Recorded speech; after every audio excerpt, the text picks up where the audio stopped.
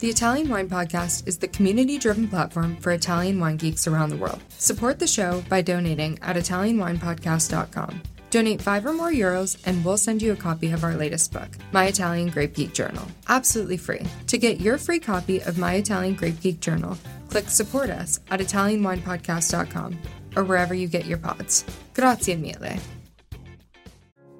Official media partner, the Italian Wine Podcast, is delighted to present a series of interviews and highlights from the 2023 Wine2Wine Business Forum, featuring Italian wine producers and bringing together some of the most influential voices in the sector to discuss the hottest topics facing the industry today. Don't forget to tune in every Thursday at 3 p.m. or visit theitalianwinepodcast.com for more information. Hello, this is Cynthia Chaplin. I'm at Wine2Wine Business Forum, interviewing producers for our Italian Wine Podcast Marathon during the forum. And this afternoon, I'm very happy to have Serena Storri with me. She's the Marketing and Communication Director at Cecchi in Tuscany. So thank you so much for coming and talking to me. Thank you, Cynthia, for inviting me. It's a big pleasure. I'm a big fan of Cecchi's wines. So just to talk about the cantina a little bit, I know the cantina is comprised more or less of 5 estates. Is that right? Yeah, that's very correct. The company was set 130 years ago. We are celebrating this great anniversary this year. And yes, since the 1960s until nowadays, it's 5 estates, 2 based in Castellina and Chianti, so in the heart of the appellation of Chianti Classico. 2 estates based in Castellina and Chianti are Villa Cerna, that was actually purchased by the Cecchi family in the 1960s when they decided to move in Chianti Classico, and the Villa Rosa estate that was bought actually in 2015, where we produced our Villa Rosa Gran Selezione DOCG wine. That's the wine you've chosen to represent the cantina today. So very interesting. Villa Rosa Chianti Classico Gran Selezione 2019. Yeah. Why did you choose this wine? Why is it so important to Cecchi and to you? Because in between the 60s and the 2015, when the family decided to reinvest in Castellina and Chianti, they had decided to be looking around in order to be producing in other areas, vocated areas for wine production, such as in Maremma, very promising and wild, and based on Sangiovese too, where we have an estate called Val delle Rose. And they had actually exited the borders of Tuscany, investing in Umbria, in Montefalco, to be more precise, with Tenuta Alzatura. So when they decided to be back in Chianti Classico, choosing a very special estate such as Villa Rosa, that is the reason why I like to talk about it, because it was actually like going back to the roots of Chianti Classico and of Sangiovese based, like 100% Sangiovese wines. So what makes Villa Rosa so special as an estate? Villa Rosa is composed by a few parcels. There's a few marvelous vines. One of those is called Casetto, and it's the highest on sea level, and it's like surrounded by this incredible cypresses, trees, wood called La Cipresseta di Sant'Agnese. For everyone who's listening and hasn't been to Castellina and to this region, it's the most beautiful part of Tuscany. It's really lovely hills, these long avenues of cypresses like you're describing, really beautiful vistas to see. So yes, carry on, because it takes me back there in my mind. It's a wonderful place to visit. True. And what very few people know about Tuscany, and Chianti Classico in particular, is that you often think of Tuscany as the rolling hills, the cypresses trees, the olive trees too, and the vines. But what very few people know is that the Chianti Classico appellation has a huge amount of woods. Absolutely. That's the what vines. we call bosco. Yes. Yeah, brava. It's full of boscos. Lots of forest land, true, woodside land. Which is really helping a lot in making the terroir very special, and helping a lot on like temperature swirls in between day and night, which are so important for Sangiovese. Especially recently. Climate change is here, and the summers have been hotter and hotter as we go along. So you're in the ideal location. So Villa Rosa, how big is the Villa Rosa estate?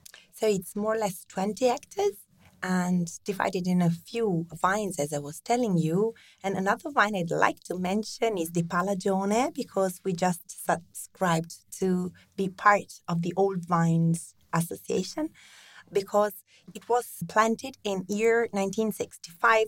So a few of the plants there are so stunningly beautiful and very interesting under the point of view of the quality of the grapes, of course, of the bunches. Almost 60 years old, those vines. So in not making a lot of quantity, but the quality will be excellent, really concentrated and complex. Yeah, I always like to tell that vines behave like humans, more or less. So, maybe less energetic, but like wiser, I would say. Wiser, more interesting.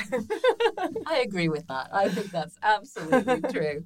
So if we were going to pour this wine into our glass right now, what would we see? What would we smell? What would we taste? Tell me about Villa Rosa, Gran Selezione.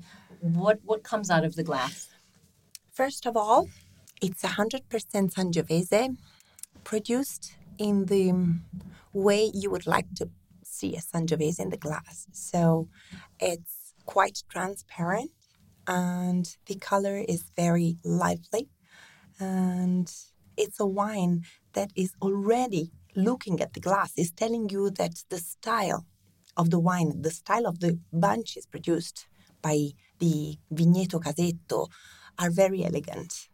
There's it's very straight in the mouth.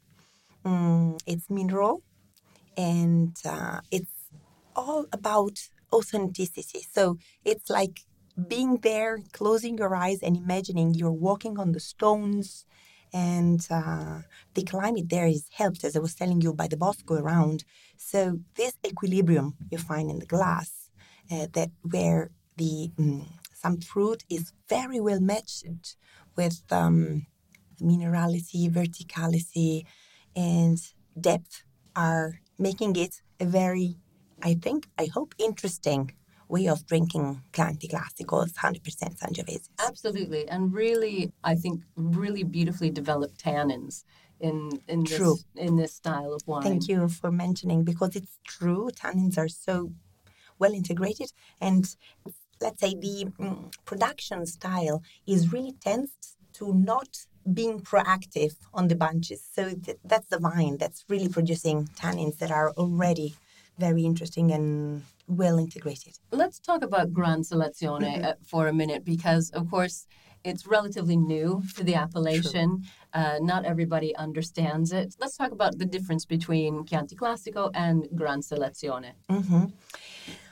One of the reasons why Andrea Cecchi decided to be investing in Villa Rosa was actually that the Gran Selezione was born. So the company thought it was quite an opportunity to be back in Chianti Classico to, let's say, go with that direction.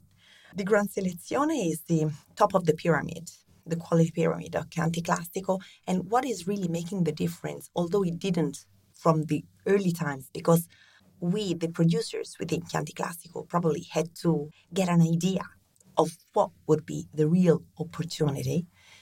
What is letting us express, let's say, terroir-wise, is that many of us are going towards the use of 100% Sangiovese, which is really interesting because nowadays we're talking about ugas. Of course. So I think that's what we talk about quite a lot lately. The UGAs. Yeah, the UGAs, so the Unità Geografiche Aggiuntive of the Chianti Classico, and of course going towards quality of wine that is really as much as possible authentic to the terroir it's coming from. And expressive, really expressive. So that's really helping the whole Chianti Classico appellation of having people understand the various qualities of the areas in which the Chianti Classico is divided. So to me, not only is the point of quality, but it's also very helpful in order to be as good as possible with the Chianti Classico producers to have people understand deeply the perspective, the qualities, the characteristics of each single portion of Chianti Classico. It's so fascinating, this conversation, and I know that working at Cecchi is a new job for you. You've only been there a year and a half after a long experience at another winery. Yeah. So as the marketing and communications director, how do we get this story out to people who are not from Tuscany, people who are not from Italy? How do we explain this to people in China and Japan and the United States? How do we let them know the difference between Villarosa, Chianti Classico, Gran Selezione, and just your average Chianti Classico? We need to come up with words and ways to tell them. It's a huge question you're asking, of course. And of course, we all have to start. We should definitely never be fed up in talking about our terroir. But I'm not even talking about our vines, but we have to speak all together as part of the appellation, because thank God in Chianti Classico, we discovered how strong we can be in terms of voices when we speak all together, same language.